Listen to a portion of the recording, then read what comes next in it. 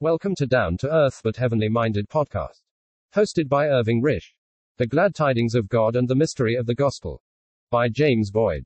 The Preaching of the Glad Tidings. Every single particle of blessing that at any time has been, is being, or shall be, brought to any human being has its foundation in the cross of our Lord and Savior Jesus Christ. It is the basis upon which the whole vast fabric of eternal felicity shall be established. That which was there manifested is the light which shall make infinitely radiant God's universe of blessing, for there the love of God was expressed, and that love shall be the light, the life, the warmth, and the glory of that world of unfathomable and endless delight. And what a world that shall be! Fullness of joy, and pleasures for evermore, shall there find their eternal abiding place. That world was the conception of the Father's love, and that before the present world had an existence, and when this world shall have been brought to an end, that world shall shine with a splendor brighter than the sun in the cloudless heavens, for it will be radiant with the glory of redemption. To that sphere of unspeakable happiness the gospel calls every poor sin-burdened soul. The light of that world is in the hearts of the messengers who to find such needy mortals search the darkness of this nether world. The Son of God is the way to that radiant scene, and to him all the weary and heavy laden are directed, and all who come to him in the confession of their undone condition receive a hearty welcome. None are rejected, and to this one gospel message bears witness. The apostles were, in the first instance, the preachers, whoever might take up the work after them. Mark chapter 16 verse 15. The risen Lord has given evangelists for this purpose. Ephesians chapter 4 verse 11. In Acts we read that on account of the great persecution that took place at the time of Stephen's martyrdom, the saints were compelled to fly from Jerusalem. And that they that were scattered abroad went everywhere preaching the word, so that the preaching was not wholly confined to the apostles. Afterwards Paul was converted, and was sent by the Lord direct to the Gentiles. Acts chapter 26 verses 17 to 18. This sending of Paul to the Gentiles was in the most perfect harmony with the prophetic word to Christ. It is a light thing that thou shouldest be my servant to raise up the tribes of Jacob, and to restore the preserved of Israel. I will also give thee to be a light to the Gentiles, that thou mayest be my salvation unto the end of the earth. Isaiah chapter 49 verse 6, Acts chapter 13 verse 47. The gospel was to be preached worldwide. Peter was chosen to carry it to the circumcision, and Paul's mission was to the Gentiles. Galatians chapter 2 verse 7. Therefore Paul considered himself debtor to the Greeks and barbarians, to the wise, and to the unwise. Romans chapter 1 verse 14. The preacher needed not the consent of any human being before entering upon this glorious work. No man could give him authority to take up the service, nor could any deprive him of the right to go forth with the glad tidings. His title and authority lay in the gift imparted to him by the risen head of the body, and to him alone, as a servant, was he answerable. His gift might be small or great, it might consist of 2 talents or 5, but to the Lord alone must he give account, as to the use he made of what was committed to his trust. Matthew chapter 25 verses 14 to 30. The Holy Spirit of God is the only power for the proclamation of this message of grace. 1 Peter chapter 1 verse 12. Though the apostles knew what they were to preach, and where they were to begin the work, they nevertheless were told to tarry in the city of Jerusalem until they would be endowed with power from on high. Luke chapter 24 verse 49. Not in human power, nor in persuasive words of human eloquence, was this heavenly message to be promulgated. 1 Corinthians chapter 2 verses 1 to 5. Everything done for God in this world must be done in his power.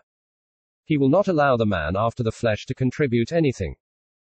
The flesh has, as we have seen, been proven to be worthless and unprofitable, its mind enmity against God, and it has been brought to its end judicially by the cross. It is therefore valueless in the service of God. All confidence in human power had to be taken out of the great apostle of the Gentiles, and he had to learn that the grace of his master was all he needed. For the Lord's strength was made perfect in the weakness of the servant. This made him glory in his infirmities, for his own apparent weakness was but an evidence of the divine power that wrought in him. 2 Corinthians chapter 12, in the work of the gospel. The Old Testament prophets were, as far as we can discover, men of natural fervency and eloquence. They were to smite with the hand and stamp with the foot. Ezekiel chapter 6 verse 11, and contending with evildoers, they cursed them, smote them, plucked off their hair, and put them under solemn obligations to do the will of God. Nehemiah chapter 13 verse 25, for God was dealing with men in the flesh, and in a probationary dispensation, but man being proven incorrigibly wicked, and unmendably evil. The trial is closed, and now man can only be in relationship with God as born of him. John chapter 3 verses 3 to 5. The trial is over, and now the work is entirely by the Spirit of God. The proclamation was to be carried among all nations, and it spoke of repentance and forgiveness of sins for all. God was now speaking to men as he had never spoken before. The rejection of his Son had made the judgment of the world imperative. By his rejection it was morally judged. John chapter 3 verses 18 to 19, 12:31. It was seen to be not only corrupt but an inveterate hater of all that was of God, and absolutely irreconcilable. It cannot be improved. Nothing can be done with it but to visit it with the judgment that it has merited, and which will bring it to an end as a system of unmixed wickedness. In view of this judgment, the gospel calls upon the individual sinner to repent, and to believe the glad tidings. The day is appointed in which the judgment is to be executed, and during the time in which this judgment is delayed, God assumes the character of Savior towards all. There is no respect of persons. It is to the Jew first, as the man that dispensationally had stood near to God, and the preaching was to begin at the city that was stained with the murder of the Son of God. But it was not to end there. It was to go out to the whole world. All were to hear it, whether they were willing to hear it and to believe it, or whether it so aroused their wrath that they became ready to murder the heralds of it. It was good news, and the evangelist could not hold his peace. Paul says, I am not ashamed of the gospel of Christ, for it is the power of God unto salvation to every one that believes, to the Jew first, and also to the Greek. Romans chapter 1 verse 16. It is the means that God uses to deliver souls out of this present evil world. It is the glad tidings of that grace that carries with it salvation to all men. It calls upon men to take their rightful place as sinners in the presence of God, and to receive by faith the forgiveness that is proclaimed to all. The whole world being, on account of its sinfulness, subject to the wrath of God, which is revealed against all ungodliness and unrighteousness of men, who hold the truth in unrighteousness. None could escape unless God has resources beyond all that ever was dreamed of by the creature. These resources the gospel makes manifest. It holds out to all a righteousness that will perfectly meet the need of every poor sinner that will avail himself of it, for therein is the righteousness of God revealed, from faith to faith. That is, it is revealed on the principle of faith, and the man who believes the gospel has that righteousness. The law demanded righteousness from the sinner, and cursed him because he had it not. The gospel ministers to him the righteousness of God. And all he has to do to make that righteousness his own is to believe in the grace by which it comes to him, in other words, to submit to God's way of salvation and abandon his own efforts to save himself. He is a sinner, and not righteous, and nothing that he can do can make him other than what he is, and therefore nothing that he can do can shelter him from the wrath that is revealed against his unrighteousness. If he will but submit to God's way of salvation as declared in the gospel, he will find every need of his soul met in Christ, for he has made unto us wisdom, righteousness, sanctification, and redemption. God has taken up the attitude of justifier of the ungodly, and the way in which he has assumed this attitude silences every accusation that might be brought against his righteousness by the enemy of mankind. He has not passed leniently over sin in the abstract, nor has he winked at the sins committed by those who believed the gospel. The blood upon the mercy seat is the standing witness of his intolerance of sin. Him who knew no sin he has made sin for us, that we might become the righteousness of God in him. 2 Corinthians chapter 5 verse 21. In his cross sin has received its judgment, and the one who took the place of the sin-bearer, and bore that judgment, has power to impart his own life to as many as are given to him of the Father. John chapter 17 verse 2, and thus, as the last Adam, link them up in life with himself, a heavenly head, and a heavenly race. All in new and eternal relationships with God. Now the righteousness of God without the law is manifested. Romans chapter 3 verse 21. It is no longer a question of man putting himself into right relations with God by means of his own legal efforts. God has himself undertaken the work. And he has wrought in the most perfect harmony with his own nature and character, not abating one jot of his claims upon his creature, not doing violence to one of his glorious attributes, not passing over the rank rebellion of his insolent subjects, not shutting up in his own heart his boundless compassions, but satisfying every single requirement of his blessed being. And in the way in which he has done this, making known his unspeakable love to objects unworthy of his smallest favor. It is thus God has brought about righteousness for those who have none of their own, and it is presented to men in the gospel. The righteousness of God which is by faith of Jesus Christ unto all, is now held out to all without exception, and is upon all them that believe. It is offered to everyone, and it is upon the believer. That is, he has become the righteousness of God in Christ.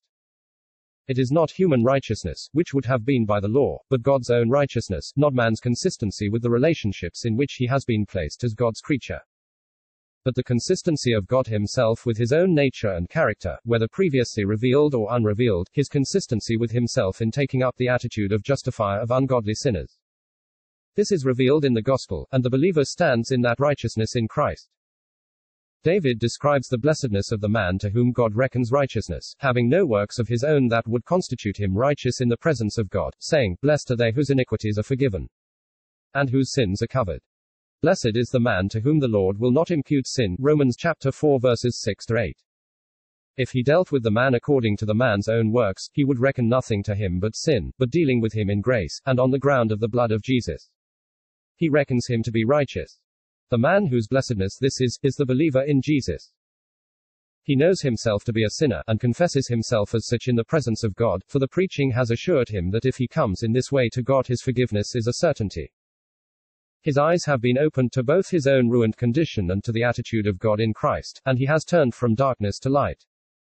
For he knows that to all that the light makes manifest, the blood of Jesus is a perfect answer, and on such a soul the devil has lost his stranglehold. From his power he turns to God, and receives the forgiveness announced in the glad tidings, Acts chapter 26 verse 18, and along with this an inheritance among all them that are sanctified by faith in Christ.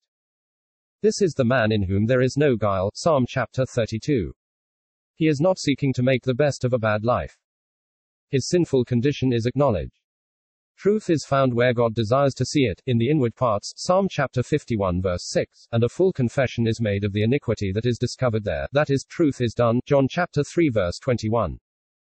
And there is no longer need for the soul to abide in the darkness, the light is approached, and the knowledge of God is seen to be the source of the deeds that are wrought, they are wrought in God. Of the faith that justifies the sinner, Abraham's was a grand example. He believed in God, who quickens the dead, and calls those things that be not as though they were. Romans chapter 4 verse 17. I have made thee a father of many nations, was the word of God to Abraham when both himself and his wife were dry trees. But this gave God the opportunity of manifesting himself as the quickener of the dead, and as to Abraham, he placed no reliance on his body now dead, but gave glory to God, assured that he would fulfill the word that he had spoken, and therefore was he held to be righteous, not because of his works, which would only have condemned him, but on account of the faith that he placed in the God of resurrection. The reality of this faith was tested later on, when he was told to offer up his son as a burnt offering. But it answered fully to the test that was put upon it, for his faith was still in the God of resurrection, and he counted that God was able to raise Isaac from the dead, from which also he received him in a figure. Hebrews chapter 11 verses 17-19. This is the God in whom Abraham believed, when, as we are told, Abraham believed God, and it was counted unto him for righteousness. Now it was not written for his sake alone, that it was imputed to him, but for us also, to whom it shall be imputed, if we believe on him that raised up Jesus our Lord from the dead, who was delivered for our offenses, and was raised again for our justification. Romans chapter 4. The God of resurrection has brought himself before us, not in vitalizing our mortal bodies, but in raising from the dead him who was delivered for our offenses. The resurrection of Christ is the witness to us that the sacrifice that he offered for us has been accepted.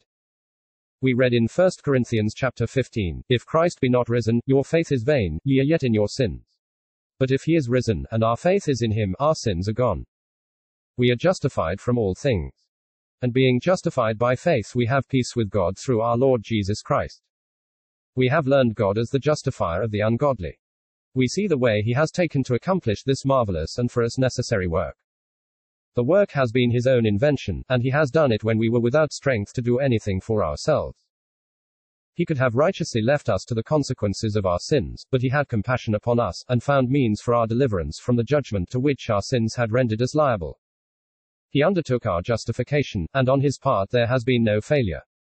We see the one who was under our sins on the tree now on the Father's throne.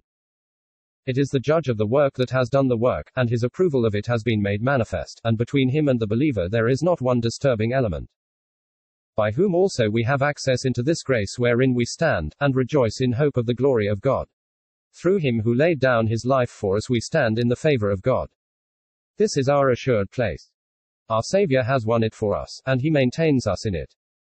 We have no standing in ourselves, and we need none, for he is everything for us in the presence of God. And we rejoice in hope of the glory of God. There is no going back to innocence and Eden. All that is lost, as well as earth itself. Had we been able to keep the law, we might have retained our place as living men on earth. But having lost earth by our works, heaven has been gained for us by the work of God. A new world of glory opens up before the vision of our souls. To this world we never had any title, nor had the Adam from whom we sprung, not even in his innocent state. He was of the earth, made of dust, and of him in his fallen state we were, but Christ the last Adam, the heavenly man, has linked us up in life with himself. And our place is with him where he is. And the heavenly door has been opened, the resurrection world shines bright before faith's clear vision, life, glory, honor, and incorruptibility, is the goal to which our unfettered feet desire to hasten, we rejoice in hope of it. The victim of Golgotha is there triumphant, the light and the center of that sphere, and this gives the place an attraction for us. The path to that home may be filled with tribulation, but we can boast in it, for it will work endurance. It will not drive us from Christ, but will make us draw all the closer to his side, for only there we shall feel ourselves safe. And endurance will give us experience, for day by day, as the difficulties arise, we shall experience the delivering power of the Lord, who will give us grace enough to meet all the need of our souls, and enable us to triumph over every obstacle that may be placed in our path. And this shall give us hope, because the love of God has been poured into our hearts by the Holy Spirit who has been given to us.